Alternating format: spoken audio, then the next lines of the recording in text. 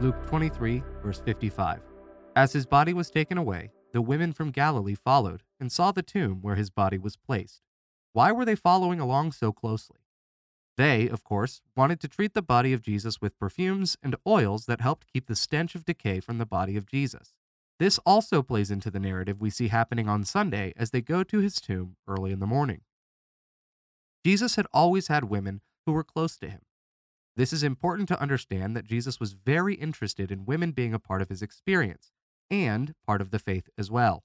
He did not delineate them out of the tradition, and neither did Luke, as he makes a point to mention them when he can and when appropriate. It is deeply important that we understand the role of women in the story of Jesus and in the story of our own faith. Value Genesis taught us that the most important spiritual influence on anyone's faith is the faith of their mother. Since this is true, then we need to understand the importance of the women of faith in our lives. It is only fitting that we should give them the same opportunities and the same recognition that men get. These women were interested in taking care of Jesus as he was lying in the grave.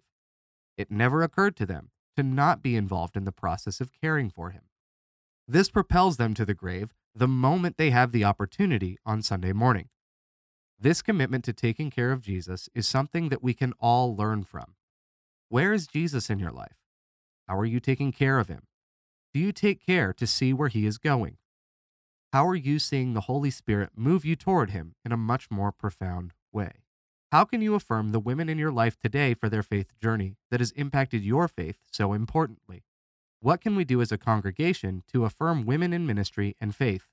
What can we do as a world church to engage this affirmation in a more palpable way?